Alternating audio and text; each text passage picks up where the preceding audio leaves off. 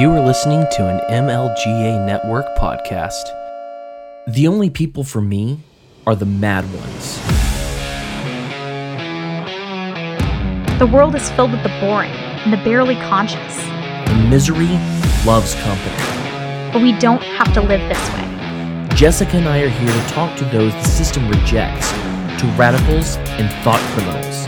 The ones who never yawn or say a commonplace thing, but push the boundaries of acceptable discourse. Those who stare reality in the face and dare it to be different. History isn't made by the timid, and fun is not had by the perpetually afraid. We are the mad ones. So let's get to it.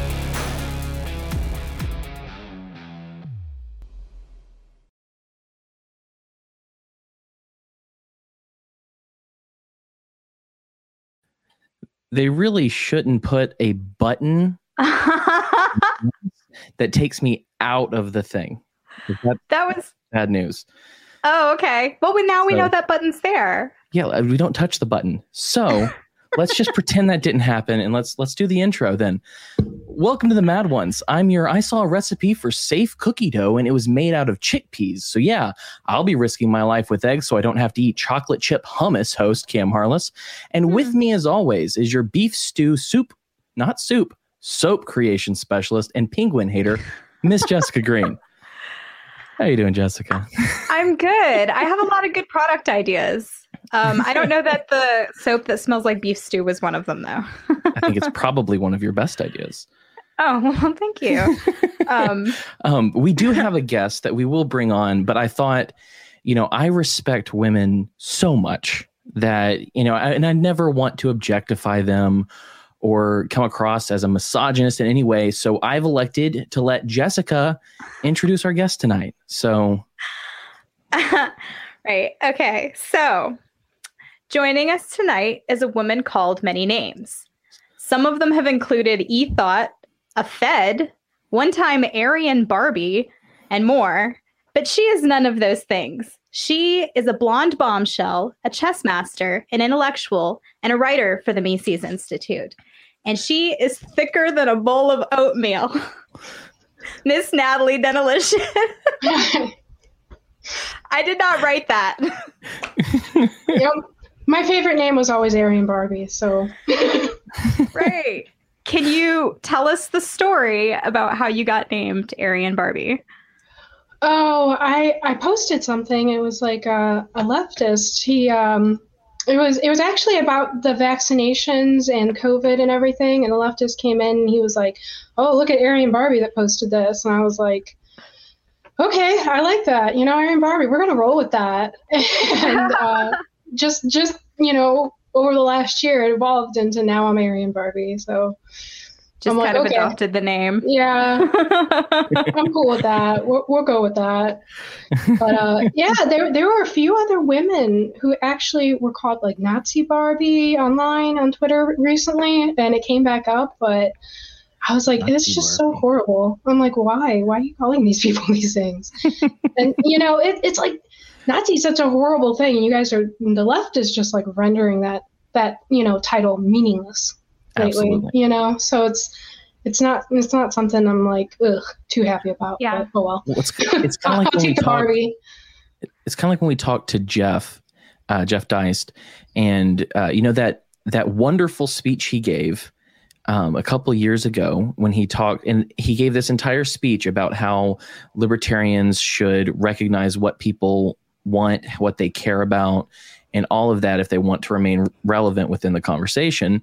And at the very end of his speech, he had said he needs right. Yeah, he just used that for. He said people need to realize that blood and soil still matter to people. Yeah, still matter.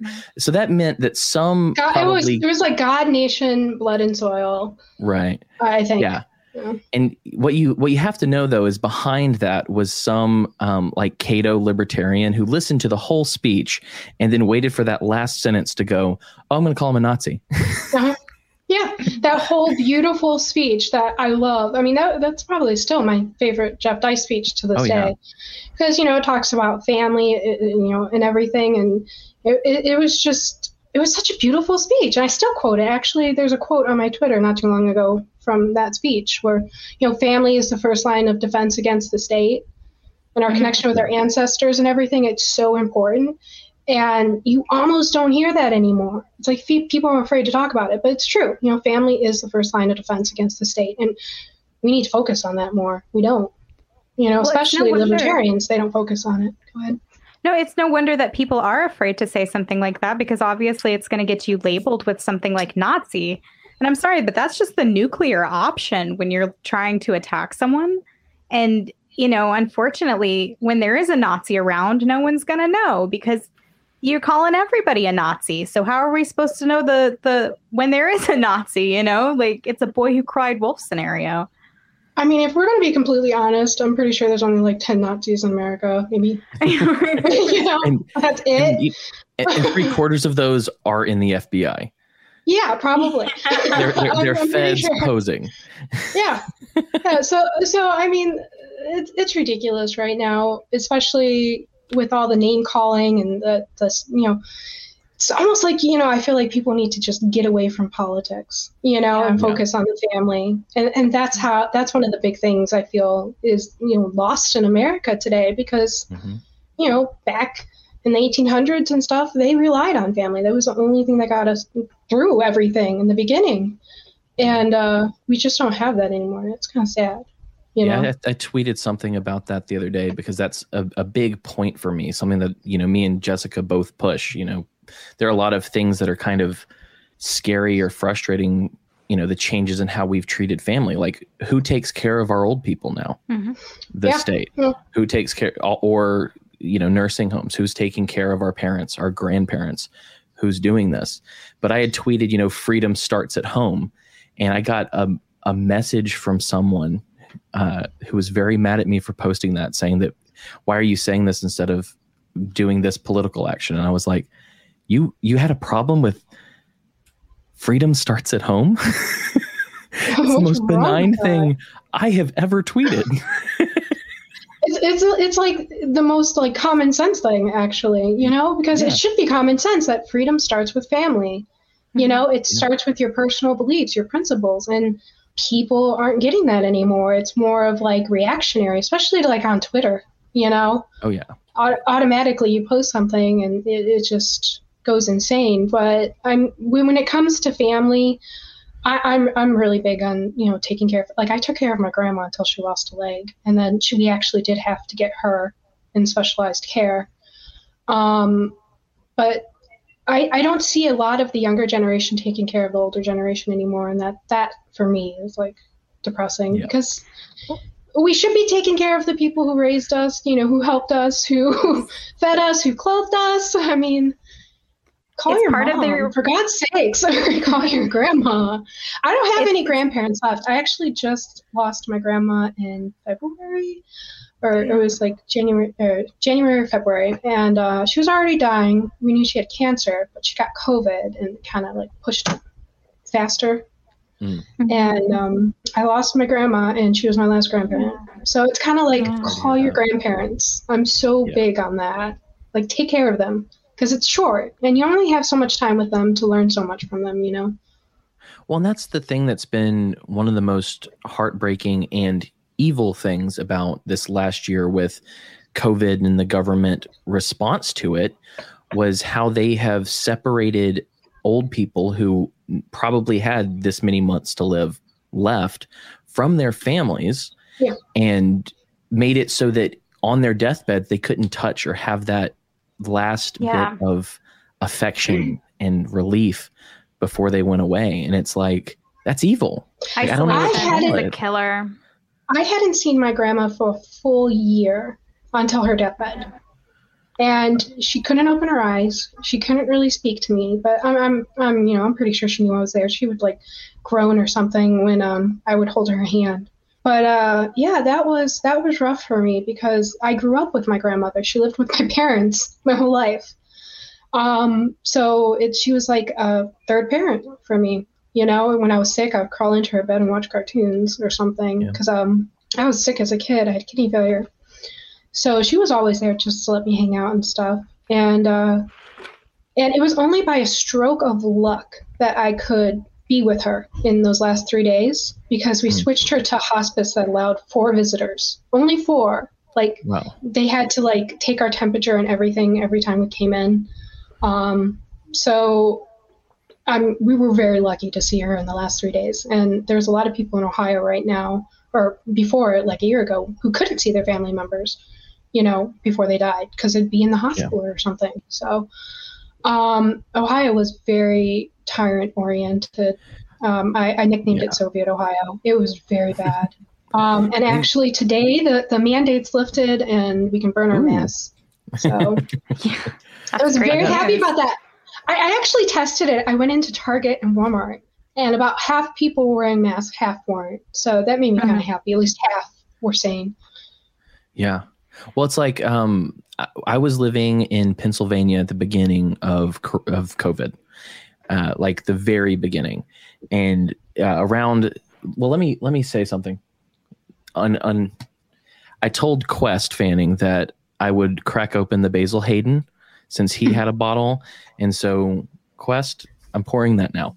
But back to that. I was living in Pennsylvania, and this made me think of the bourbon, because on March 17th, St. Patrick's Day, I went in to get some Irish whiskey so that I could make I don't know what the PC name for it is, but an Irish car bomb for St. Patrick's Day.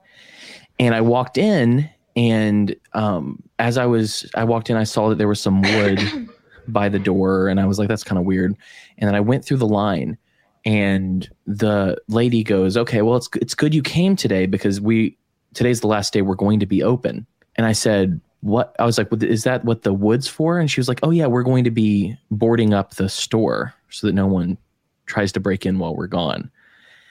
And this was like the last straw for me. There were a couple other things that were weird, but no one was wearing masks. Not a lot of people were freaking out, but it was like, that was the canary in the coal mine moment for me. And so we actually moved out of Pennsylvania the next week and moved to Florida. So we're now in Florida. have been I'm here so jealous. I really want to move south so bad. You have no idea. I'm like, I need to go. I need to leave the north. This is insane. I mean, yeah. I was about to say, go ahead. I'll shut up. No, no, you're fine. I was about to say people are streaming into states like Texas and Florida right now because they've realized what, the governments of their states are capable of. And I just hope to God that they're not bringing their stupid voting practices with them, because that's what caused these tyrannical governments in your states in the first place. But it really does sort of prove the whole idea of the federalist experiment, where you have different state entities. And that separation of power can really protect you, because DeSantis was able to protect his people from what otherwise would have been an overreaching mandate, very much like what you had in Ohio. So, but didn't he lock down at first? Yeah, he did. For a very brief time. Yeah. For a very brief time, he did. I can't speak tonight. Yeah. I swear I didn't have any of that Skull vodka before I went on. But for a very brief time, he did. And so it's kind of like, well, he was still a bit of a tyrant. He was still like tyrant-like. Yeah. Sure. Which governor didn't lock down? It was only Kristi Noem, right? Noem. She was the only one. So, I mean, I give her credit for that. She never had a tyrant moment, Right. What he gets credit for now, I think, is when people started like whispering about vaccine passports, he goes, okay, no, that's not going to happen in Florida. Don't even consider it. We're not doing that. That was leading the nation in a sense, which I'm not a big fan of the nation, but at the same time, that's kind of where you don't hear much about Noam anymore, but he's still kind of actually, which is odd. Yeah, but he's still kind of fighting in that space, which is good. Mm-hmm. Yeah. Compared to what you take a Noam and you take a DeSantis, and you can probably find issues that they have that we would be totally like, absolutely not, no way, this is a trash take. But doesn't Noam, isn't she like anti-marijuana laws or something? Probably. Yeah, I was about to say, there's always something that libertarians can take issue with. I mean, that's just kind of like the natural. But the idea of coalition building is that like you find the single issue that you guys could work together on, and you work together on that issue. And you don't like, okay, so you'll fight out marijuana a different day, but if you're going to work on lockdowns, you're going to work on vaccine passports, I can coalition with you for sure. So whether Kristi Noem is terrible on marijuana is almost besides the point to me. It's that where it counts, the locking down, she did great. And, you know, DeSantis, for his part, yes, he locked down a little bit in the beginning, realized the error of his ways and pulled that off. And so, you know, I still kind of give him credit for that. I think the governor of Alabama also signed no on the vaccine passports. I haven't heard any other state, though.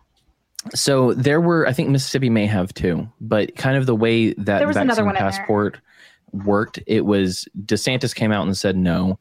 I'm from Alabama originally. Like that's. I love Alabama. You know, I want to move back to Alabama. Heart of Dixie. I'm from the Birmingham area. But they have been like Kay Ivey, who is like 97 years old. That's hyperbole. She's an old lady. She's been terrible on this, but without, I'm not saying I'm a big fan of the state or even, you know, the state government, but the fact is when DeSantis set the stage for that, she followed. And then I think Texas followed, and I think Mississippi did.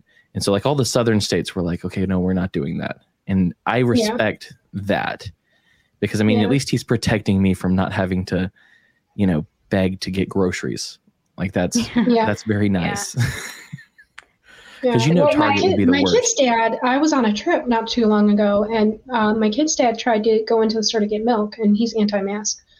And they refused him milk for my children, and he had to leave the store without milk.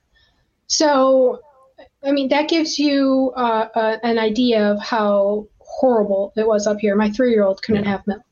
You know, and you can go online and have it ordered, but that's beside the point. You know, it was just, it got really bad up here, really bad. There were times in the very beginning where I was wearing the mask, but I would leave home and sort of absent-mindedly forget it. And I was like, okay, well, I just need to run in and grab one thing. Maybe it'll be all right. And like Michael's refused to let me in. Now, granted, art supplies are not like essential products or anything like that, but that pretty much did it for me with Michael's. I was like, yeah, I can just order what I need from Amazon. I don't ever need to come back here again. Like, there were a lot of places where I'm like, I'm not coming back to this place. You know, I'm just not. This is how you treat me now. I don't want to shop with you anymore. You know, I had some great places and they didn't care. It was mostly gas stations. Gas stations were the freedom among Ohio places. Right. It was so weird. I'm like, okay, you know, and it's funny too, because my local gas stations, I live in Ohio, so I'm surrounded by Amish. So it's like Amish were the ones coming in without the mask, kind of paving the way for everybody else, because they don't vax, they don't care. They don't have TV to see about COVID, whatever. Based Amish people. Yeah, I love Amish people. So here's the thing. I wanted to actually say that I applaud you for something, Natalie, because there are a lot of people out there who, when they contracted COVID, would have changed their tune about what you should do, how things should be, etc. But you had it recently. I'm pretty sure you're still coming off of that. I am still coming off. I am still exhausted. And you haven't come off the Song of Freedom, and I applaud that. So thank you for being consistent out there, because we need that. Yes, ma'am. Well, that's what having principles mean, you know, being consistent with what you believe. And, you know, I believe that government shouldn't be involved in our lives in any sort of way. And, you know, and people, especially LOL-berts or whatever, that's what I call them, libertarians were like, well, it's private property. And I'm just like, but they're doing this because of government. Can we just get that out there? Can we be honest for once? You guys are, you know, the private places, they're doing mask mandates and everything because, especially like today was the day that Ohio stopped doing the masks. So about a week ago, I started noticing businesses were automatically just taking down their signs. So that tells me that they weren't waiting. They were just like, let's do this now. because it's coming. So it's like they really don't want to do it. They don't want to force their customers to mask up. They're, be tyrants to them. And in a sense, it puts their employees in a precarious position because, they have to confront people. So it's like there were so many horrible things, too. And I even think there was like some fights online and stuff about masks between customers and employees and stuff. And it's like right there, you're just putting your employees in danger. So why are you guys following these stupid state that don't mean anything? Right. They really don't. I mean, if you looked at the mask thing, Tom Woods has a great video on this. And he shows in different countries where the mask mandates were implemented. And after the mask mandates were implemented, there's these huge spikes going way up, So it's like the masks aren't working because there's these huge spikes of, COVID taking off. So I will say if I had to go into a store only because 90% of the time I was tired and I didn't want to confront people, I'd put on a mask. But I would never wear it, out of the store ever. So I did that and I still caught COVID. Yeah. And it was horrible for me. It was horrible. Like I wasn't, I was just sleeping around the clock. I couldn't eat. I lost 14 pounds. It was really bad. I was even scared in some times because I couldn't breathe. I had heart issues and I passed out one night.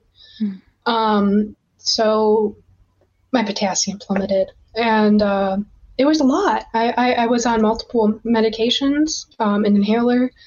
I was taking like dozens of vitamins to try to get over it. So I'm a month out now and I'm finally starting to feel normal again. And like I have some energy. But did you lose your sense of taste?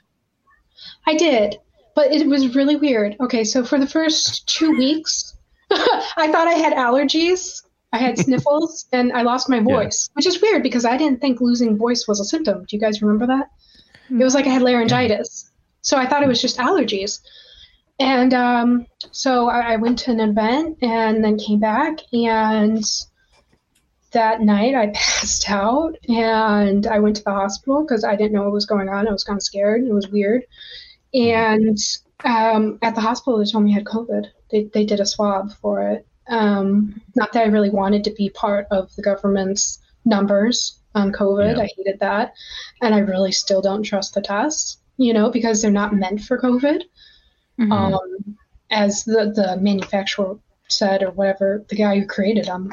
I forget his name. Do you guys know his name? Are you talking about the PCR test? Yeah. It's so it was just, something with the kid.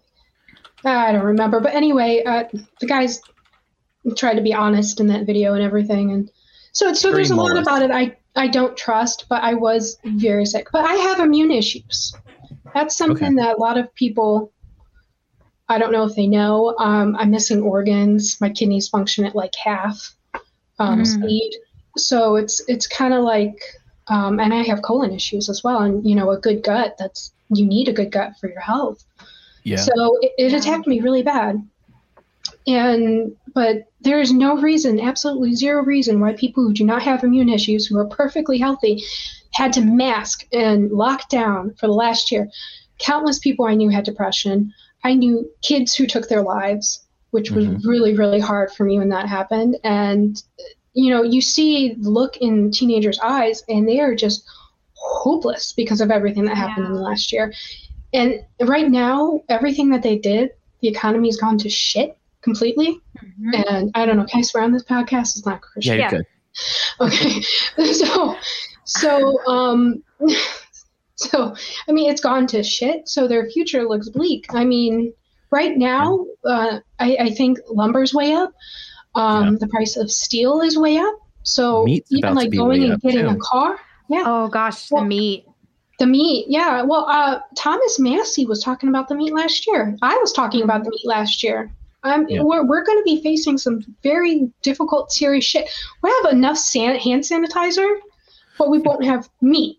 Okay, this is the issue we're facing. We're going to have tons of fucking toilet paper, but no lumber to build a house. Okay, so this is what is happening, and people need to recognize it, and they need to be fucking pissed off. Excuse me, I'm swearing too much.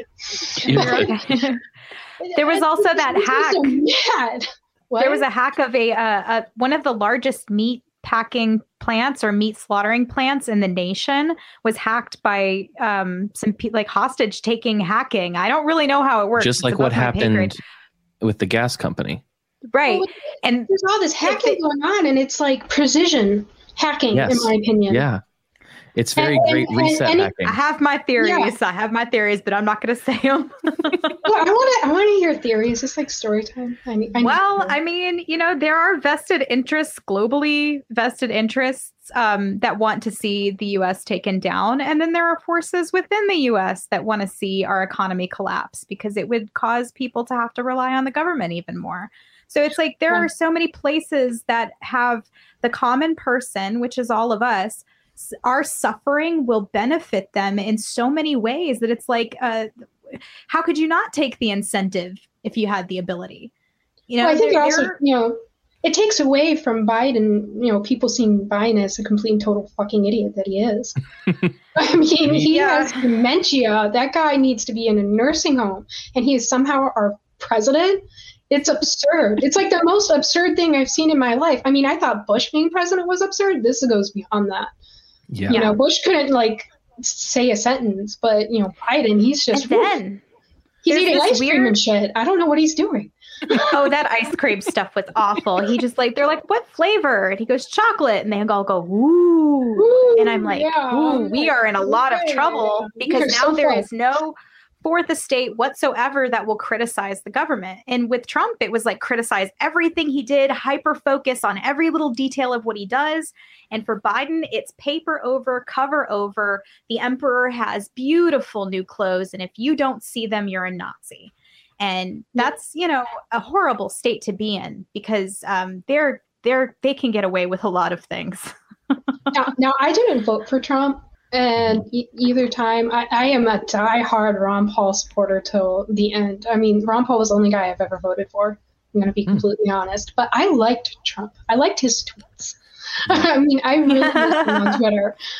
Oh, man, that guy, he really could just rile people up, and I loved it. It was something I really never saw before, and I actually kind of liked it because it felt personal, you know, besides, and then if you look at like Harris and Biden's tweets, they're like, oh, have a great weekend on like fucking Memorial Day weekend. It's like, they make me want to die. We're remembering dead people and you tell us to have a great weekend. Yeah. You know, this is a time to remember the people who fought for this country, and you're like eating ice cream and shit and saying, have a great weekend. I can't. Every time I see one, I miss Trump. Who said that? Perky biscuits. I miss Trump too.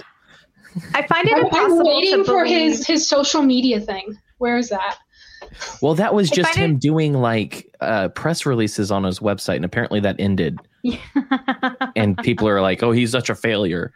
Like, okay, who cares? No, we didn't deserve it. I want a social media Trump page, like Twitter on steroids. I need this in my life.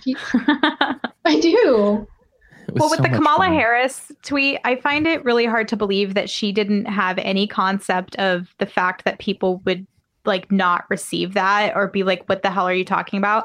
I almost think it was red meat for Democrats who hate conservatives because it riled up conservatives, and that maybe in their thinking would please their base.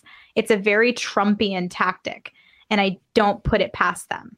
So I saw that Kamala Harris tweet is very purposeful. Like she said that to piss off conservative people, to piss off people who have military family, whoever would get pissed off at the idea of disrespecting Memorial Day. I think that was done with marketing in mind for the Democrats. That's possible. At the same time, though, she's a total idiot. So she's a help. She's a cop. I'm loath to paint her as stupid because she's obviously she has enough intelligence to climb through like political ranks, and she's got like at least enough instinct or like killer instinct. She was climbing on her knees. Mouth for it. I'm gonna be honest here. I mean, yeah, I have to pull back on that one. I can't keep going. She's not climbing with her feet. We'll just go there. If we attribute stupidity to her, we might lose sight of how dangerous she is. And that's, you know, I don't want to risk that. I don't assume stupidity on her part. I assume evil for sure, but not stupidity. Yeah. definitely evil. But that's all of government, in my opinion. Besides a few like, Rand Paul, Thomas Massey, those guys are probably the most honest two people in politics right now. Yeah. I like how Rand Paul called out Fauci. It was great. Yeah. Oh, Fauci. He's in so much hot water right now. But I did want to say, speaking about not calling Kamala Harris stupid, I think that has been my argument with people about Fauci for the past year, is because they say, oh, he's so dumb. And I was like, he's not dumb. He's evil.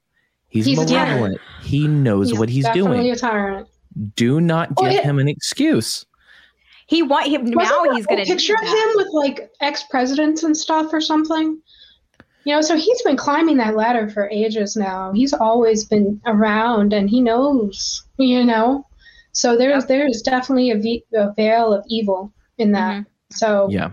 But, given the fact that Amazon and every other bookseller pulled his book today, I think wherever they have the big, rich, powerful people secret meeting, they all got around and decided that Fauci was done. And Amazon pulled his book. So. Amazon wanted to present some sort of competitor to Michael Malice, and then they got scared and they had to pull it because they knew they could not beat Malice.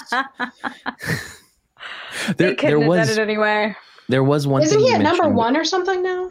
Yeah, he was there. Last we talked to Dent, and he was at number 1 for the paperback and at number 2 for Kindle at the same time. So about that, when I looked at that, I didn't realize there was a little bar above that said books about anarchism.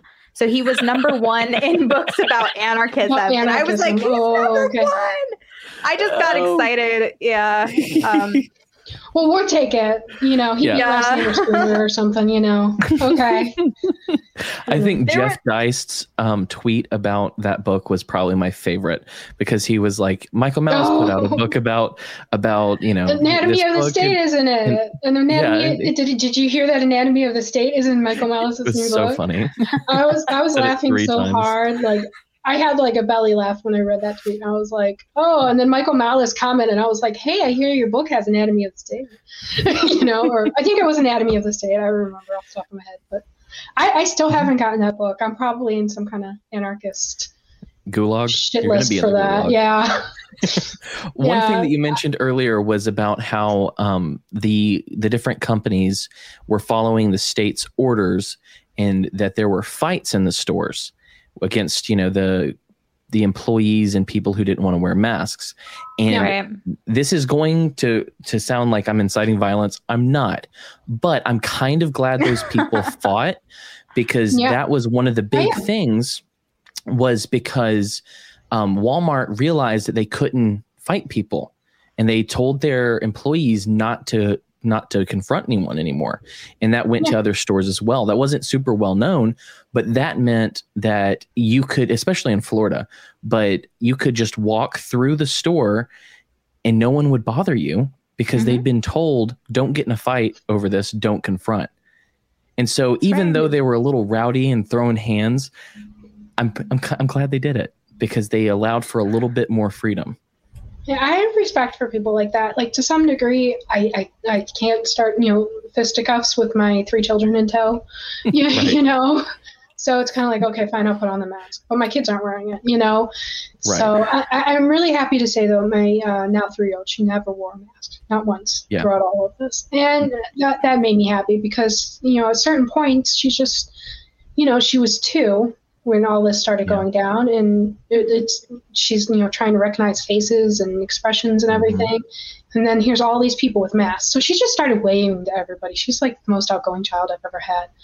But somebody said, teach your kids to fight in public. It's actually that is actually really good advice. And my son, when COVID started, he already was almost a black belt in Taekwondo, but Taekwondo required masks, so we didn't go back. And I found this boxing place called Hooligans. Yeah. And they didn't require masks. So I started teaching my teenager son how to box, and then I joined up with him. So, I mean, you do need to know how to throw a punch and take a punch, because that is the world we are going into in the next couple years. And it's like my kids last year showed you. It's like the pre-show, in my opinion. It's like 9/11. Do you remember 9/11? You guys are old enough to remember. Yeah. 9/11. Oh yeah. Yeah. I was skipping school that day. Yeah. Oh man, I was like a teenager. I was homeschooled and I was eating Cheerios, and then I turned on the TV and I'm like, "Wow, that building's on fire!" You know, I didn't register. I would have done so much better. And then I watched live the second plane going in. So yeah, I saw that too. And the only reason I saw it was because I happened to be skipping school that day. I found out from kids who were at school there was a total blackout. They didn't tell anybody at the school what was happening, and so a lot of kids didn't find out until the afternoon that anything had ever happened. And I wish I had been homeschooled. I would have done so much better if I had been homeschooled and been eating Cheerios.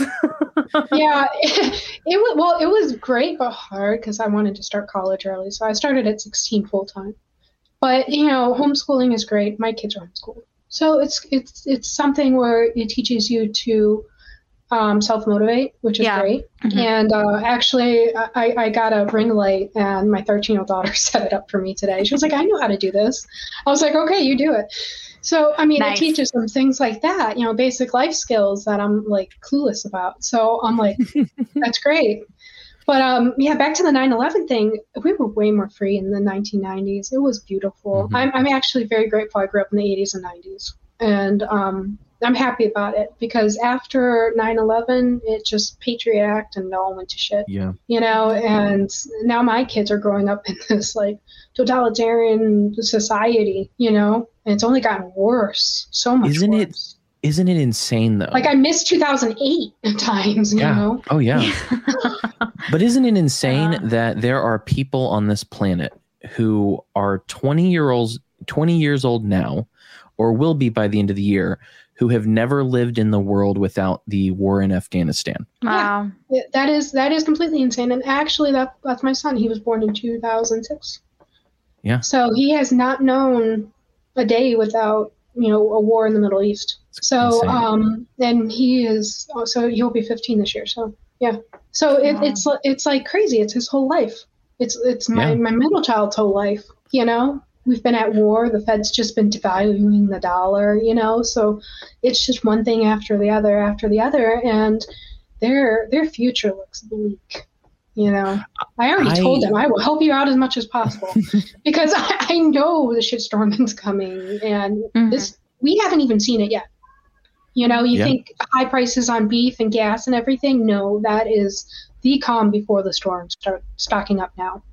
You know, bullets, guns, everything. Yeah. And one benefit to hard times is that it does drive families together. So there is a counterweight to these things that happen. And when we, you know, unfortunately, it has to get to such a bad point. But like, especially during the Great Depression, it really like made people realize what they could do and that they were so much more capable, you know, and because you had to make do. And people survived that because they gardened and because they had skills. They had like, I noticed that you do like ranch work and things of that nature, taking care of animals. I work on a farm with weekend. It's actually a horse rescue. I don't own the animals, but you know, I've adopted them all. So knowing how, and just knowing these basic skills that used to be considered completely normal for everyone to know how to do is a my rare arms look fantastic skill. Too from lifting. but I mean that's it's rare in a sense, but at the same time it's basic things that everybody should know. Mm-hmm. You know, like how to, you know, clean out a stall, how to stack hay, you know, how to feed a horse or an animal, or now the thing that surprised me the most was learning how to take a horse's temperature. That was the first time I did that, I was so scared. I thought he was going to kick me because you know you have to put the thermometer up the tushy touch. Through the aperture. So it's whoa, that was intense. But you know, these are skills that everybody needs to know, especially with steel going up. You might need a horse. You know? I mean, do they make cars out of steel anymore? I mean, but if my dad works for Ford, and he got severe COVID. We all got COVID. Mm-hmm. So he just got out of the hospital, but before that he had knee surgery, so he was on leave from work. So I went over to help my dad with some projects over at his old shop, and I get there, and the lot where there used to be hundreds and hundreds of cars, there was only maybe 10, 15 cars, for brand new to get off the lot, and the used cars. So there's definitely an issue right now with cars and used cars and all that jazz. I saw a TikTok the other day of a guy who works. Is it working? Can you hear me, Jessica? Yeah, I can hear you. I can hear you. Okay. I saw your lips moving, and I tried to. I saw a TikTok the other day, and there was a man who works at a new and used car lot. And he was going around, he was saying, look at how many cars are on this lot. And it was exceedingly few. And he said, but here's the thing that worries me. And he walks over to this Ford truck, and it's like a 2018, 2019, something like that, like not the newest year, essentially. And he was saying, he was showing the different features, and he was like, so these are really nice features, but it's pretty stock. And then he went over to the front and showed the price, and it had gained $7,000. Oh my God. Since it was first bought. So it was a new or a used truck that had appreciated, because usually cars depreciate by about 25%. Right. But this one had appreciated by $7,000 because there were so few of them out there. That's an issue, and that's happening with a lot of used cars. Like they're just going through the roof right now, and good luck getting a new one. That's just worse. Yeah. So it's really bad right now, and it's going to get worse. Inflation, guys! Yay! I worried it's about supposed to be good for the economy. I said last year, inflation is coming. Be ready. And then people were like, no. I'm like, okay. Wait and see, because it is. So. But they don't count things. They don't count the things that actually matter to real people in their inflation statistics. Like food, for example, is not counted at all. But to the housewife, that's everything. That's the first place we see inflation. It's something that nobody talks about, because we'll see inflation on eggs, we'll see it on all these different things, and that's like the immediate. For me, it was last year. I saw inflation on eggs almost as soon as the lockdown started, and then I'm like, well, something's coming, and it's not going to be pretty. And then I refilled my whole pantry, and I bought so much liquor, it's not even funny. My closet is overflowing, and I'm like, we tried to buy a test freezer to buy some extra meat, and we had to be on a waiting list. We tried in February, I think, and we didn't get it until August. And so we have it now, but it was a small one. I'm worried it's not enough. I'm waiting on a small one right now, actually. And I want the freezer, and I want to start stocking up meat. I have meat in my freezer right now, but I want more. Right. And my son, he can hunt. So I'm like, well, if you get a deer this year, then we can just, put that in the deep freezer, My daughter, she fishes. So, they're very self-sustaining kids. I mean, if something happened to me, they can survive. So that's great.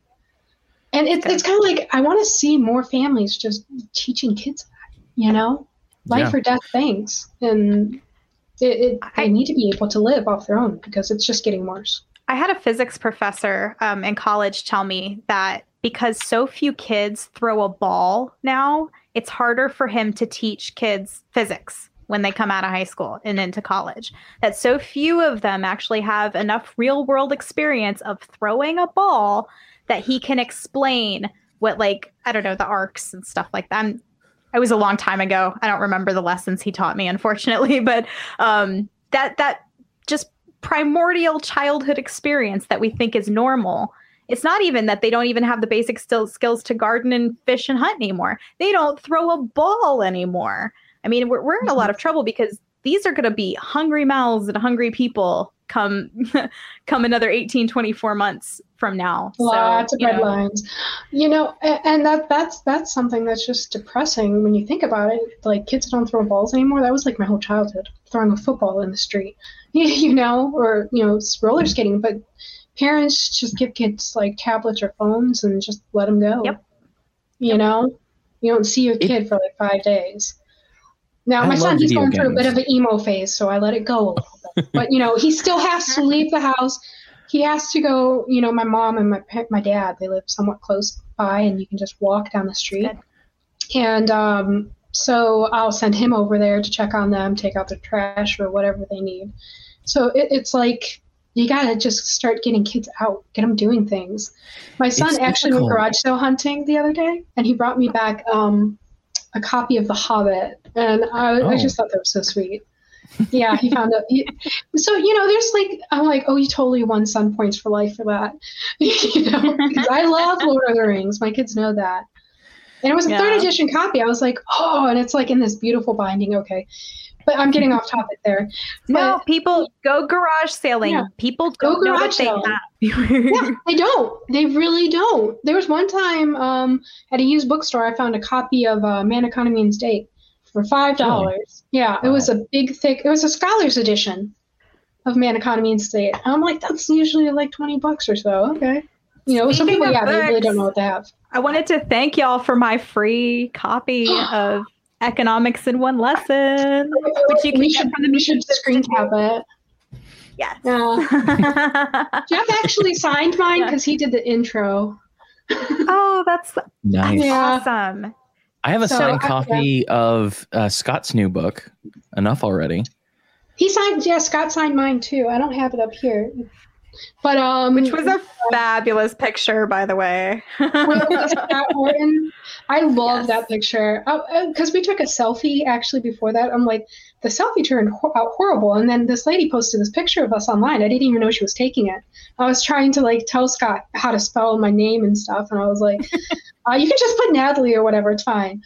And she snapped the picture, and I was like, oh my god, I love that picture. So yeah, that was the one I ended up posting. Candids are almost always more beautiful because they're natural. Yeah. Well, yeah, the candids are beautiful. Selfies are almost always horrible. Yeah. Yeah, I'm like, you gotta put a lot of work into a selfie, whereas a candid, it just catches your essence, and that's wonderful. Yeah. Yeah. So I like you mentioned The Hobbit, and here's something that I've been thinking of for years, really, but especially within the last couple of months. I love Tolkien. Like he's a wonderful guy. But I've collected those Lord of the Rings swords. I was that kind of nerd. But I've been feeling like with all things political, I've been feeling so much like Treebeard lately, who I feel like is the silent hero of the Lord of the Rings. Somewhat, yeah. I mean, because of I am on no one's side because no one's on my side. The kind of non-interventionist until he actually felt like he had to fight in defense. Like Treebeard is my spirit tree. I just feel like I should put that out there about how great Treebeard is.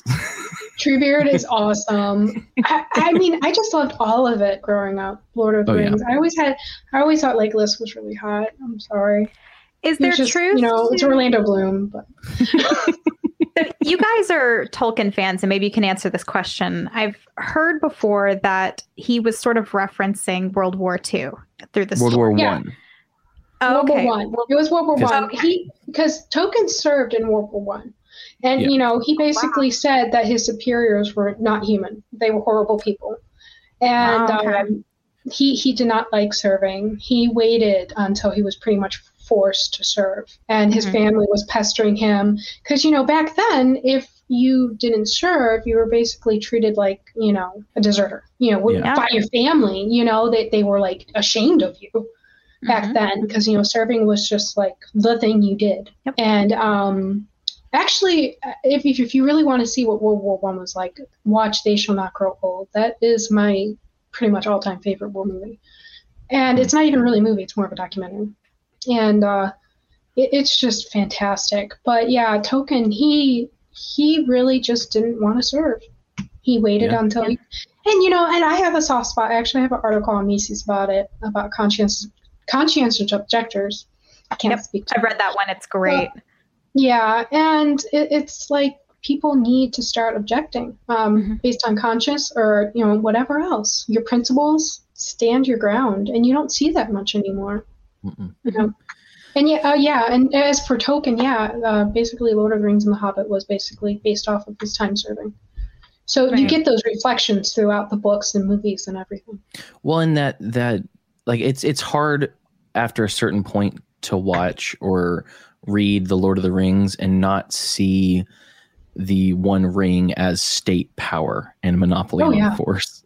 It's really hard not to see. It's like and that's one of those things you see time and again, are these people who, that they have good intentions, but they're still reaching for the ring. Yeah, the eye is basically the NSA in my mind now. And there wasn't even an NSA back when he wrote it. And I'm like, whew, that really like rings true today, So but there was still like the Home Office. The ring was like Wi-Fi going to the NSA. I mean, every time you put it on, he saw the ring. I mean, there you go. But but so the One Ring is crazy. Political power. And anytime I see someone reaching for it, I go, no, we're supposed to throw that into the fire, people. Yeah, let's throw do it in the that. fire. Because I have no interest in it. I don't want to lead anyone. Zero interest in leading anyone but my family. You always have these political tyrants, and no, I think I'm going to keep it. Who was that in Lord of the Rings that kept the ring and didn't throw it into the fire? I forget. Frodo? No, it wasn't Frodo. Frodo threw it into the fire. Well, Smeagol it was the guy before finger. Frodo. No, it wasn't Smeagol. It was the guy before Smeagol, and he was like... Oh, you're talking about Elendil's son, Isildur. Yeah, because he cut off his hand, he got the ring. We're getting really nerdy now. I'm sorry. But he didn't cast it into the fire. He was like, I want power. And that's everybody in politics. They want power. They want to be, they're not there to change the world. They're there to, grow their whatever, their political power, make more money, be warmongers for life. Well, and it's like Gandalf. Very few people like Thomas Massey. Yeah. Thomas Massey is actually a huge Lord of the Rings fan, and that's one thing I love about him. He calls his political pin the One Ring. He's tall. He's tall for a hobbit, but we won't accept him. Yeah. But no, like even Gandalf talked about how, I would want to use this for good. That's why I can't touch it, because I can only ultimately do evil. Like it's such a wonderful story that's like anti-government, and so few people know that. Yeah. Okay, here's a question though for Jessica. It's like, how old do you think Aragorn was during Lord of the Rings? Aragorn is the Viggo Mortensen character, right? Yes, Viggo Mortensen, yeah. So I would have put him at 35? 87. I remember the first time I read Lord of the Rings, I went into the appendices and did the math on his birthday, and I was like, this dude's 87 years old. And then I watched the extended editions of Lord of the Rings, and they actually mentioned, and this is why I'm so mad at Sean Astin, and I hate him so much, because I love Lord of the Rings, Jessica. But he's made Lord of the Rings worse for me. You hate him because he dropped your motorcycle. You don't hate him because of Lord of the Rings.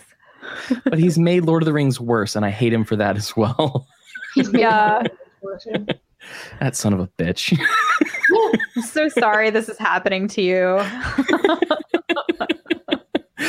Natalie has no idea of my hatred for Sean Astin, but it was time to mention. I'm okay. I'm just rolling with it. But, I was thinking there's so many anti-war movies out there that people really don't know they're anti-war. I mean, look at V for Vendetta. That movie is like the pinnacle of the last year, and people are like, it's a fiction, I'm like, look at Idiocracy. I mean, that's the last year, and shit.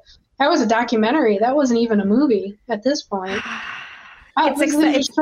There's so many movies that are like have anti-war vibes, and like They Live. Have you ever seen They Live? I love that movie. You guys that's the one with the one with the sunglasses. Yeah, Rowdy. The glasses. It has like the worst fight scene in history, but it's a fantastic movie. So I mean, there's all these anti-war movies, and people are just like, So we're gonna put They Live on the horror movie challenge this year. Speaking Can you guys do that? I love that movie. Yeah. Well, we were going to ask you. We do a 100 Nights of Horror, Nights O Horror, because we do it Irish challenge every year. And so starting, I think July 23rd, there's going to be 100 nights of horror movies leading up to Halloween. And we've been asking each of our guests, since we're starting to write out the list, what is one horror movie that you want to add to to the list, and you are invited, if you add one, to come back on and talk about it during that time period. Oh God, horror movie. Is it weird that I don't watch many horror movies? No, it's not a tip. Like, you have to be a Can very... I mention CNN? Can we just... Shit, it's a horror every day. Needs to make a horror movie about the corporate media and what they do. Like, that would really scare the pants off of some people, I think. But yeah, no, it's like I would have to think about. I mean, like for me, like the anti-government angles, I would say Hunger Games, because for me, Hunger Games was basically a horror movie that could actually come true. You know, sacrificing children, and that's basically what they did in this last year with the Hunger. You know, if you watch the Hunger Games and then look at the last year, they basically sacrificed children in their lives. There is a Korean lives in this last year. No, I'm sorry, it's a Japanese movie. It's called Battle Royale, and it is like basically the Japanese version of the Hunger Games, and it is definitely a horror movie. So rather than Hunger Games, I think we'll put Battle Royale on there because it's much more in the horror genre, but still exactly what you're talking about. Yeah, I love the Hunger Games. I have a Mockingjay up there somewhere behind me. I see that. Oh, I love it. Yeah. I never got a tattoo in my life. My dad, though, he said he might get a tattoo in the future, and I was like, okay, if you go get a tattoo, I'll go with you. You know, because I'll go get one in some weird spot nobody's ever going to see. You know. Yeah, I mean, tattoos are gross, and you shouldn't get them. Don't get tattoos. They're errors. So I was talking to my tattoo artist the other day, because I'm doing like all American traditional tattoos, and I'd said, okay, can we figure out a way to do the White Tree of Gondor in American traditional? And he was like, I don't know if that's possible. Well, not yet. We're just kind of chatting. But I was thinking, what if I You got me really excited, and then I feel really disappointed. But that's the thing. Like, it's a very specific design, so I don't think it could be turned into American traditional. But I could probably get him to do Treebeard. Oh, you could do Treebeard. Oh, yeah. Treebeard, which I think would be really cool. It wouldn't be hard. I always wanted just the Mockingjay symbol, because for me, that's kind of like how I feel sometimes. The and I can actually shoot a bow and arrow too. So it's kind of like, I can do it. Yes. I don't think I can do it. I can't do it. What? Can you do this? I can do that. I could do because that. I was a Star Trek nerd growing up. I had to teach my hand how to do it. I was really nerdy. Yeah, I can. I'm not doing that. I have dexterity. I can dislocate my middle finger, actually. What? How do you get just 3 to stand up? You just I can't push the other ones down. I don't know how to explain it beyond that. I have to hold it. I feel really sorry for everybody watching right now, seeing us trying to do this. No, it's half the odds be ever in your favor. They're at home trying to do it themselves right now, too, I guarantee. They're all going, how does she not know how to do fingers up? Like, what is this? I'm really disturbed. It's like a genetic abnormality. So you are not on staff at the Mises Institute, but you do contract out and write some articles for them. And they are like the best. Awesome. What is it like working with Jeff Deist and Tho Bishop and those people that we really enjoy? Because it has to be more fun than just what we see. It's a lot of fun. And not many people know this, but there's very few people working on staff at the Mises Institute, and you got to give a shout out to them working so hard all the time, because it is rough. It's just like 20 of them, on staff, and I'm one of, I think, like 20 contractors. So there's very, very few of us all working together to try to, get, books out to people, articles, everything else. And, Ryan McMicken, he does beautiful with the article work and everything. So working with Tho, working with Jeff, working with everybody, it's just been amazing. It's been 9 years this year for me as a contractor. That's cool. And I've learned so much. Like it's actually pretty fantastic, because if I have a question, I can like email Jeff Deist or email Lou Rockwell, like, hey, I'm writing an article. Do you know anything about this topic? And they'll tell me or talk to me about it, or point me in the direction of a book or something. So it's like kind of really awesome having people on standby. And anybody can really email Lou or Jeff or anybody, and just ask them a question or, anything. And that's what's so fantastic about the Mises Institute. They want to teach. And I love learning. I love knowledge. I love books. I mean, as you can, those are just like 10 of my books behind me. I have like 15 bookshelves. It's insane in my house. Like I was in my son's room the other day and I was like, you need another bookshelf, honey, because your books are stacked up on the floor. Because my son's the same way as me. We have books like stacked everywhere because, we grab one, we read it, we reference it, and we put it down and whatever. We're horrible at that. There's books everywhere. So it's how fantastic. many? There's a lot of knowledge at the Mises Institute, and I love it. Yeah. How many of these scholars have you beaten in chess? Walter Block and I had a draw, and I will die on that hill because Walter actually beat Hayek. So it's like, I drew the guy who beat Hayek, but I don't know if you technically want to call it a draw because we couldn't finish the game. He had to go give a lecture. But I'm like, it's a draw. We're going to leave it at that. Well, I saw that you played. He lets me pass on it. Who did I play? I saw on Twitter that you played Hotep Jesus.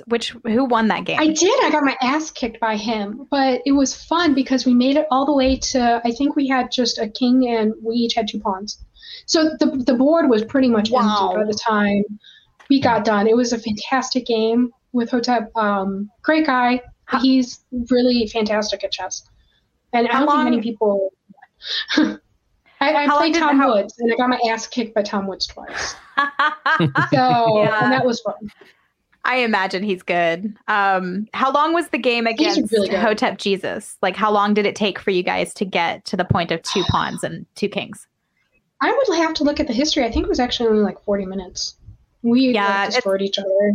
I was like, if I'm going to die, I'm bringing you down with me because he was about to checkmate me. And it was just by sheer chance. I was like looking like 4 moves ahead. And I saw one where I can go check his queen. And then I just started like taking all of his pieces. And I was like, okay, you're probably going to win this, but whatever. I'm taking all your pieces. So that's kind of how I am in like normal life. I'll look 4 moves ahead and give people shit along the way. I mean, I'm sorry. That's just like my basic like thing. I love a lot of people though, and they're really fantastic. I've met so many wonderful people in the libertarian circles over the years. I'm just really grateful for that. I don't think not many people acknowledge it. Like, they give Lou Rockwell a hard time, as we talked about earlier. They give Jeff Deist a hard time and everything. Yeah, these are just beautiful, wonderful people who have just taken their time and taught me over the years and. It just bugs me. I have a lot of not nice words to say about that, and I won't talk about that. But one more chess question. What is your ranking? Okay, so the problem with my rank lately, and I only have a rank on chess.com, even though I was president of the chess club in college. I didn't do any tournaments when I was in college, only because we had issues with our chapter and everything, so I was just trying to get it back together. But so on chess.com, my ranking is 800 and something last time I checked, but I kept playing long-term games and I forgot I was playing them because, I have 3 kids. Oh. So my ranking went down because I kept using the games and forgetting to move. So now I'm kind of like, I'm only going to play like blitz games from now on. I actually played a game. I'll probably get shit for this, but do you guys know who Ben Garrison is? The cartoonist. Yeah. I actually was talking to him not very long ago. He's a chess player. And so we played a game on chess.com and he beat my ass too. But, I'm quite used to that. I'm like, okay, intelligent people just beat me. If you don't know, Jessica, Ben Garrison made these comics and he did a lot of them. He was more or less, he was pretty pro-Trump in them. And some people on 4chan started taking his comics and then making them like extremely anti-Semitic or extremely racist or whatever, and then passing them along as his original work. And so at one point, if you search for Ben Garrison, you could see like a photoshopped picture of him in like a Nazi uniform. and stuff because they just like went to town on him. But the dude, like when he hits a comic hard, he does it hard, and they're very good. He's the I one. actually have a signed copy of his book behind me. It's behind my laptop. I can't grab it. But yeah. He did the art for Michael Malice's book, The New Right, didn't he? I'm not quite sure, actually. I have to ask him about that. I want to say that he did. Yeah. But, But he does beautiful. He has beautiful comics, and they're spicy. But, I'm spicy, so. Yeah. It doesn't bug me at all. I'm like, whatever. It takes a lot to really bug me. And basically, it's when people hate on people I care about. Yeah. So, I feel like that defense mommy mechanism thing kick in, and I'm like, no, you will not touch this person. Yeah.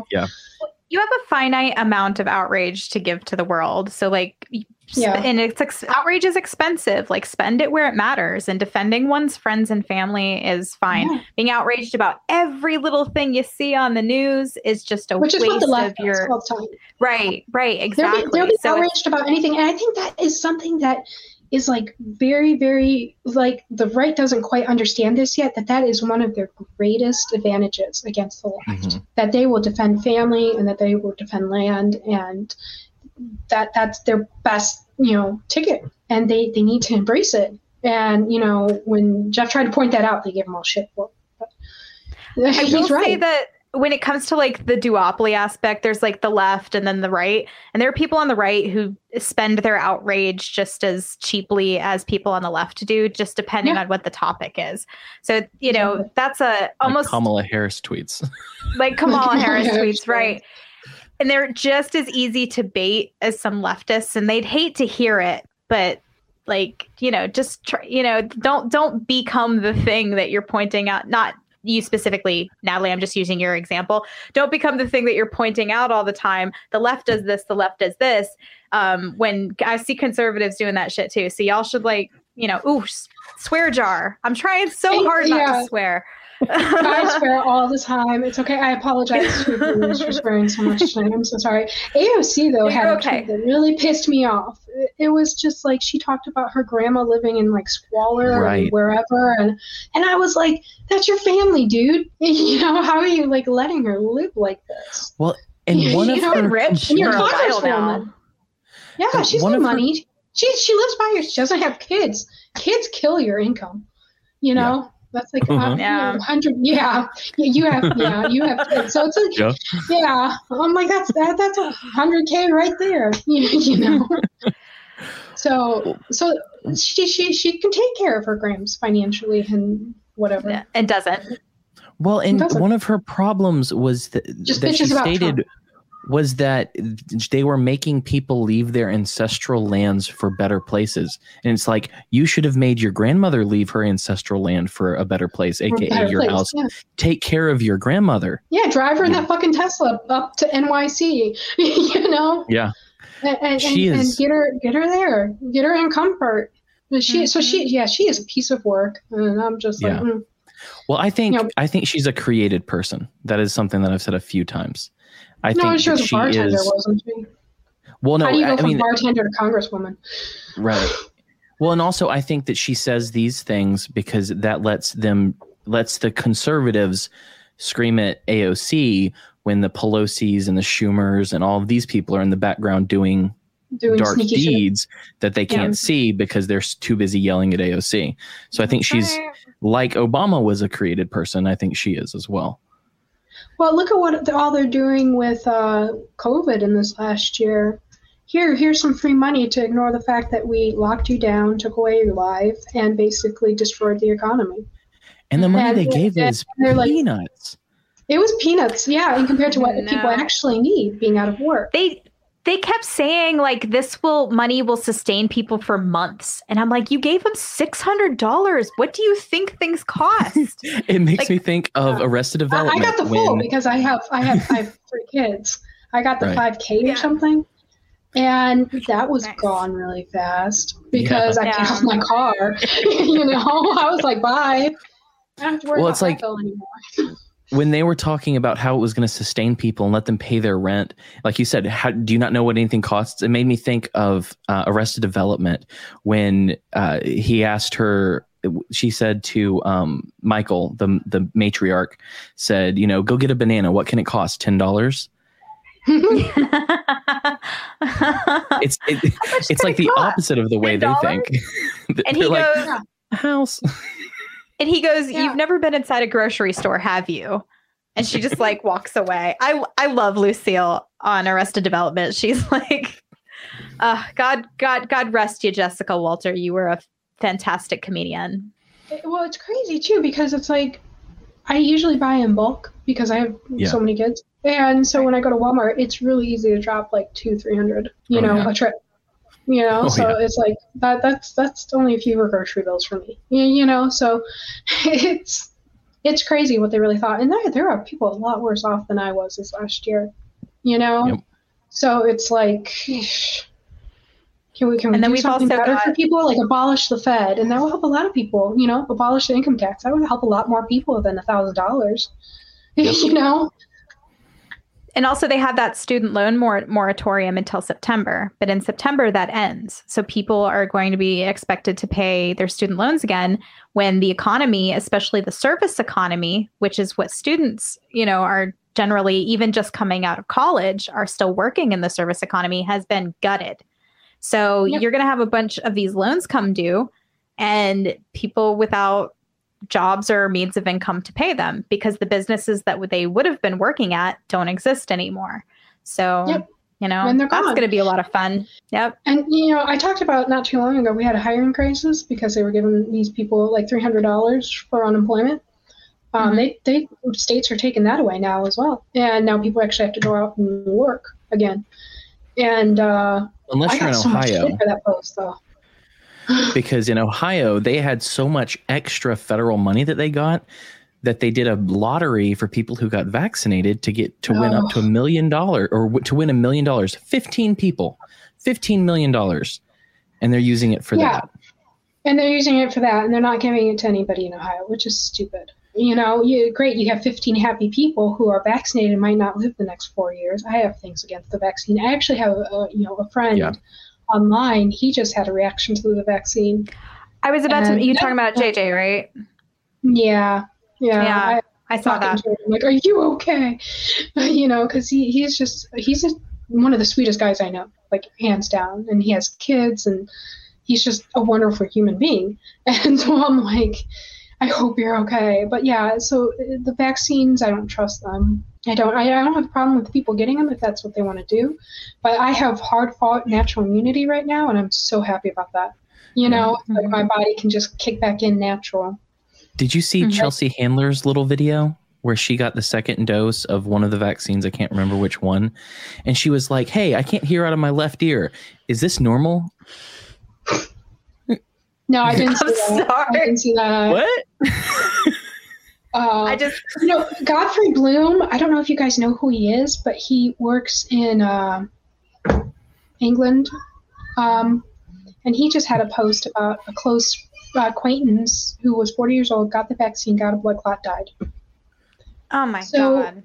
So it's like you roll the dice either way between COVID and the vaccine, in my opinion, and I got the COVID, so I'm good. I'm solid. And, as Thomas Massey points out, natural immunity should be enough. You shouldn't have to get a vaccine card or anything. Right. So, and that's the hill I will die on, because I know freedoms never should have been taken away either. Yeah. Well, and it's like we should all have the choice to live with the vaccine. It's like it's allegedly 95% effective, allegedly, for a sickness that 99.9 people recover from. And it's like, why on earth why is it even necessary at that point? Yeah, it's not. It's completely insane. And it's crazy too, because I am mildly shocked. It took me a full year to get COVID. And so I'm just like, wow. And when I finally did get it, I'm like, okay, yeah, this is effing horrible, but it doesn't justify the lockdowns. It doesn't justify, the personal reach into the lives. It doesn't justify the masks. It doesn't justify any of it. When I think about all the people, I've seen people over the last year wishing COVID on you over and over and over and over again. That's some bad juju. Like the fact that people celebrated you getting COVID, like really speaks volumes to like where people's that was my best friend really who lie. Pretty much celebrated me giving COVID. She was my friend from childhood. She was my friend for 22 years, or maybe more. And she basically was happy I got COVID because I was anti-mask. I ignored the fact that her mom got super sick, even though when I saw her once in the mall in this last like 2 years. And I saw her and she was like, oh, my mom got COVID and she had a stroke. And I was like, oh, that's horrible. How's she doing? She's like, oh, she's recovered. I'm like, oh, well, that's great. You know? And I'm like, I've been traveling this past year and I haven't gotten sick. And that was another thing. In this past year, I went to multiple Mises events. I was on multiple planes. I was in multiple hotels.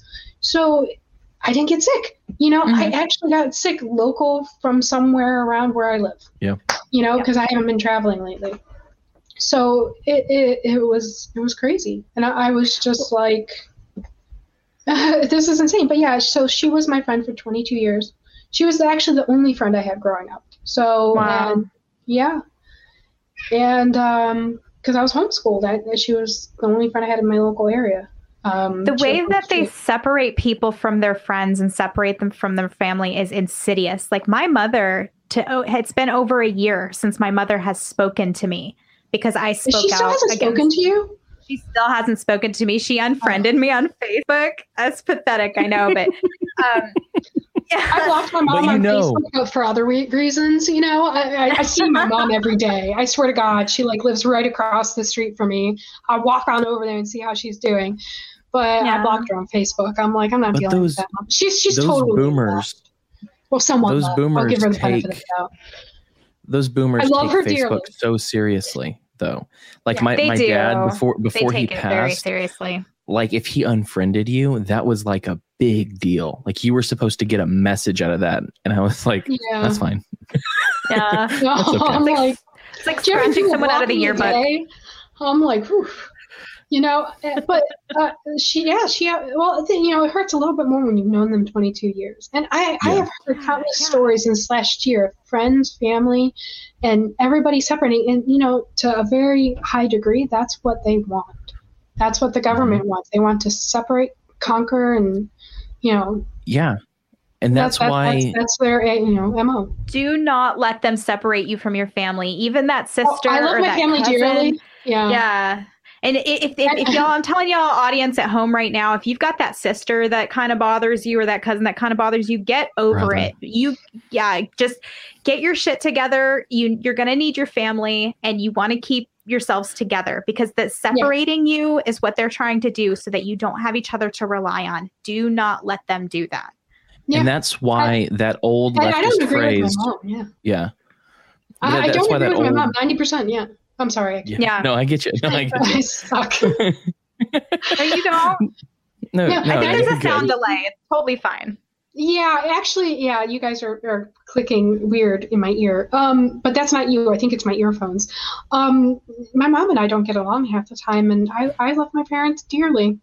You know, I'll be there for them always. When my dad was in the hospital this last week, every day, you know, it was like, you know, going in and out of my mom's house, just making sure she's okay if she needs soup or anything, because she had COVID too. So, and it was funny because my kids, they recovered first. So I would send them over and I would be like, good, go check on grandma too, you know? Yep. So, and that's what you have to do. You have to work together. Yeah. I have a relative who used his 1-year-old son as like a mask model, essentially, to push that children should wear masks. But what I was going to say is, that is why that old leftist phrase that I hate so much needs to die in a fire, which is the personal is political or the political is personal, whichever way that goes. Because that is something that people take to their Thanksgiving dinner tables to call their grandfather a racist or to cut off their child because they don't agree on COVID and this political point. That whole the personal is political thing is an old commie trick. And I think the radical feminists used it as well as a division, like a way to divide people and to make them take this into their homes and divide And so I hate that statement so much with my whole heart.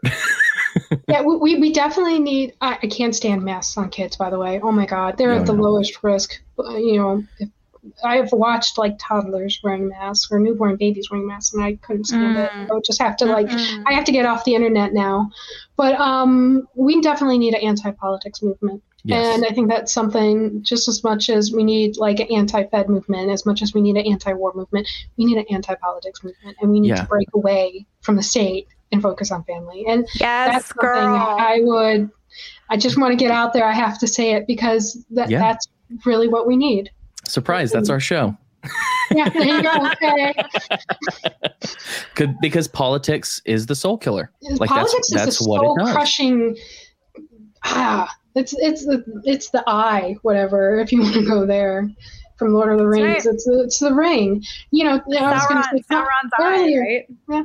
Thomas Massey always calls his congressional pin his precious, because that's what it does. I mean, the government comes in and they just take over your lives. I hear my child screaming in the background. I hope you guys can't pick that up. I'm sorry.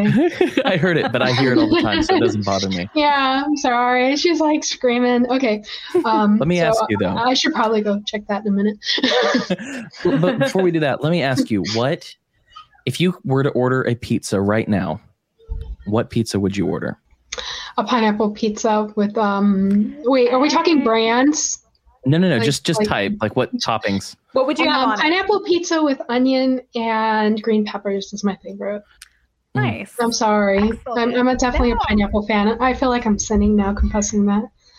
You should not. I like fruit on pizza. I'm sorry. Okay, that's just something I've had my whole life. Pineapple on pizza. I like steak better. I don't know. Do we ever talk about steak?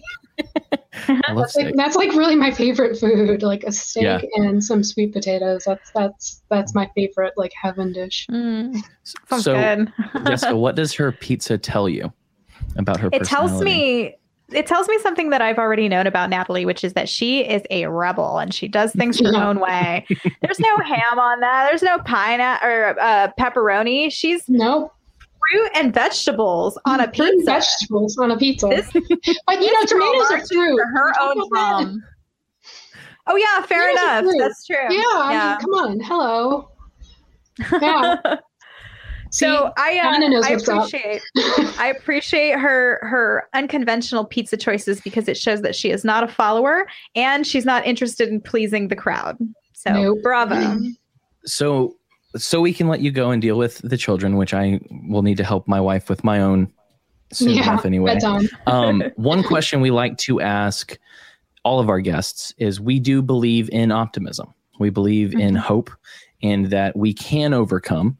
And so what it could be in your life, it could be politically, it could be overall, globally, whatever. It could be personal, but what is your white pill? What is something that someone in the audience might be able to microdose to know that all is not lost?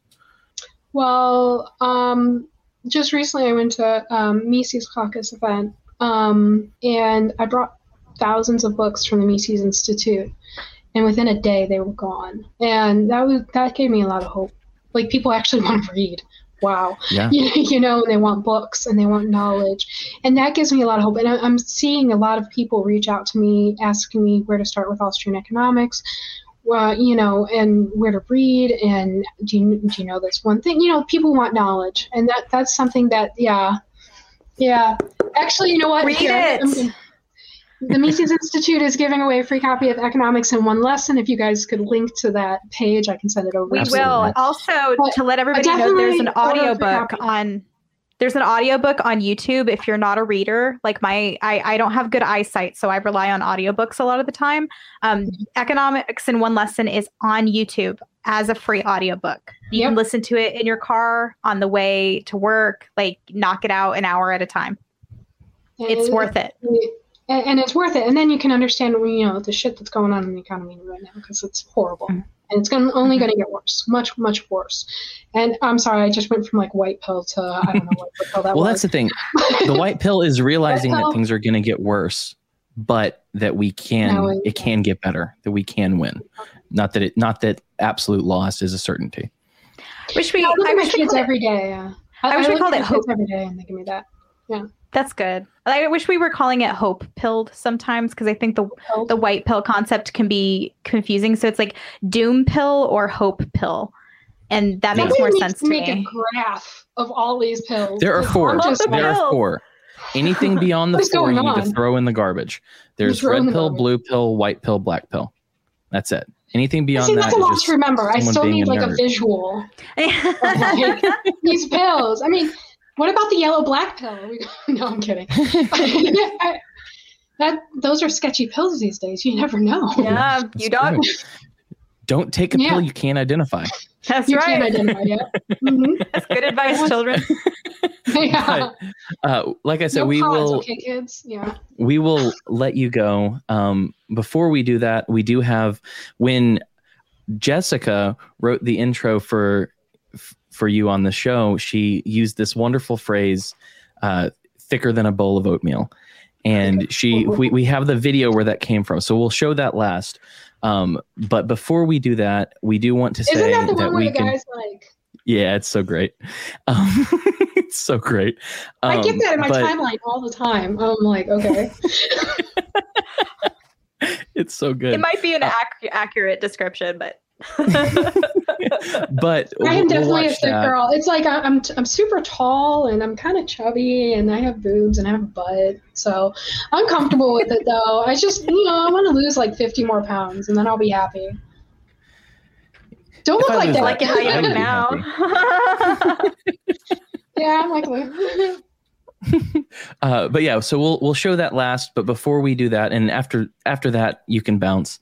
But I did want to let people know that if they want to find you on Twitter, they can do that at chesschick01 and go to Mises.org and check out all of the resources, free resources you have to learn about Austrian economics, freedom, etc. There's so much there. It's a dearth of knowledge. I have to give a shout out to the Ron Paul Institute as well, because I've done stuff with them and I love them. So check them out. And I've also recently been doing stuff with the Babylon Bee. So check out their podcasts. I love them. They're wonderful people. Very sweet. Axe Cop. Yeah. Axe Cop. That, was it Ethan Nicole? That he used to do a comic book called Axe Cop. Oh yeah. Axe. Axe. AXE, like a battle axe. Well, I mean, I guess it's a regular axe, but yeah, Axe Cop. Check that out if you want to support the Babylon Bee, because he works there. He did that too. But beyond that, like pretty much like Dan and Kyle and a few others that I talk to the most. I give MJ and Seth a hard time. But yeah, so check out all those wonderful people and resources and stuff that's just happening in the world. The Mises Institute has tons of events coming up. I might be at a few. So check out the events. Are you going to be at Tom Woods 2000? I don't know. So you guys have to, if you guys want me at Tom Woods, you're just gonna have to message Tom and say, hey, bring Natalie down for it. I will tweet at him, because I'll be there. Tweet at him. Be like, yeah, bring Natalie. Yeah, it would be lots of fun. I'm even more fun when I'm drinking. So yeah, wild. But I would go to it. I'm actually going to the Yale event, Young Americans for Liberty. So I am doing that in August. Cool. So August, I'll be down in Florida for that. So that would be nice. So thank you for coming on the show. Thanks for having me. Thank you for being a lot of fun. I have enjoyed the energy and all of it. The nerdiness, I'm sorry. I mean, I am a nerd. I hide it with tattoos and beards and long hair, but I hide it with boobs. Yeah, that's not hiding blonde hair. So let's watch this video and then you can dip out and we'll do all the boring summary stuff at that point, so you don't have to suffer through it. You guys have a wonderful night, and thanks for having me. Awesome. Here we go. Research on what rehabilitation that meant, and it says to make better. I want to be a better person. The state had the defendant on tape selling marijuana to a female undercover police officer on several different occasions. He had no problem whatsoever hitting on the undercover officer on the audio tape, trying to pick her up and saying, "Girl, you're thicker than a bowl of oatmeal."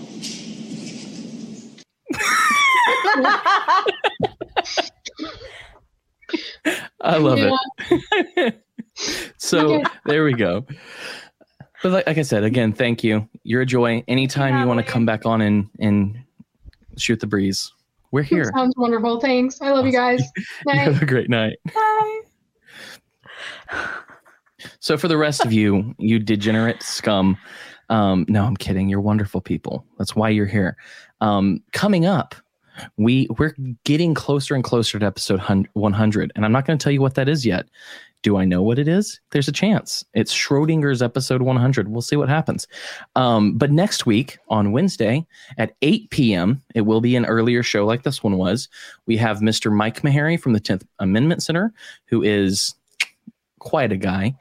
Following that, we have Maddie from Voluntary Vixens, which is one of the shows on our little network, the MLGA network. And then episode 100 the next week, which you don't know about. I'm not going to tell you. And then coming. Episode 101, we're going to have Mr. Nick Ashley, the Armenian. No, he's not Armenian. He's Turkish. The Turkish meme that's out there on Twitter. No one knows exactly what he is. So he's something. He's something. We know he's something, but we don't know what. So he will be on the week after that. He has a show called The Individualist, if you want to go ahead and check that out. But beyond that, we just have the nuts and bolts. If you want to find me on Twitter, at Cam Harless. If you want to find Jessica, at Soup Canarchist. All of our back catalog, all of the episodes previous to 10 ago are all going to be exclusively on Rockfin or Odyssey. So we have put a little barrier for entry because you know what? We would like to make this show keep going. We would like to help along the way. We'll get to that, I promise. Okay. Sorry, I just remembered the other thing. That people are still probably hanging out wondering about. We'll get to that. Just one second. But if you want to watch our backlog, our last 10 episodes are always going to be free and available. Anything before that, you can access on Odyssey or on Rockfin by joining Rockfin. The cool thing about Rockfin is you also get all of Monica Perez's stuff, Sam Tripoli's exclusive stuff, etc. This Friday, we will be on Monica Perez's disappearing patron party, so we will be partying with her and probably drinking this Friday. And anyone who who pays for our Rockfin account gets a link to that party for free. And so you get to hang out with us there. Beyond that, we do have shirts. We have merch. If you want to buy merch from us, it's wearethemadOnes.com/store. So much easier to say than it used to be. Just type that in. Speaking of merch, take it away, Jessica. Okay, so over the past week, we've been having a free t-shirt contest, and we're giving away 5 free t-shirts to anybody who subscribed to the channel. And all you had to do was send us a screenshot of your subscription to the channel. So what I'm going to do now is at random, the 5 that Twitter shows me in the thread, you guys are the winners. That's how random it is my selection is going here. So let's see real quick here. Not all the retweets. We need the screenshots, guys. The screenshots. Yeah. There we go. Okay. So the first one is Liger at Illegalis1. You have won a free t-shirt. So I'm going to highlight it. Okay. And then the next one here is Panther. Panther wins a free t-shirt. We know Panther. He's at Panther Rars. He gets a free t-shirt. And then there was next one here is PJ Shamrock. You are the third winner. I don't know PJ. Let me follow him. And then let's see. Final one here is at Wiggy77. Cam never skimp my screenshot. Oh, Whip. I don't know. We'll figure you out. Don't worry, buddy. Okay, so that was 4, right? I've got Wiggy77, at PJ_Shamrock. Mm-hmm. What's the other guy? Panther Rars.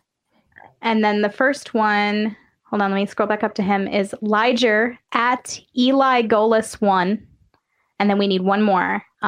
Spin the old wheel. We're going to spin the old wheel here. And I'm just letting it get a good spin for the final t-shirt is going to be Kimberly Turo. And she is that actually came from Facebook. So she doesn't have an @ that I can shout her out to. But so those are the winners. And if I called out your name, you're going to get a message from me, and then we'll get you your either free t-shirt or tank, which I hope you will wear in good health. And thank you for subscribing to the channel. If you guys are hanging out now and you want to throw us a subscription just out of the kindness and goodness of your heart, I would really appreciate that. And then please definitely, go to our other channels, Odyssey. We're the Mad Ones at Odyssey and on Rockfin, which you can get a free account there. The paid one is even better. You get access to all of the exclusive stuff, but you also get free stuff there. So don't feel like you're getting left out if you can't afford a paid subscription. We'll take care of you too. And also, don't forget to go to laurenzotti.coffee and use promo code The Mad Ones for 10% off some Italian coffee beans. And beyond that, I think that's all we've got. So yeah, I think that's it. So congratulations to the winners. We appreciate you. And if you could do a tweet as well, putting that out there. I will. I'm going to put the winners in a tweet and I'll announce it for you guys. Awesome. So now that is all done, we are done. And we appreciate everyone who listened. We appreciate, or watched rather, and listened if you're listening now. And beyond that, my final words are: be the glitch you want to see in the Matrix.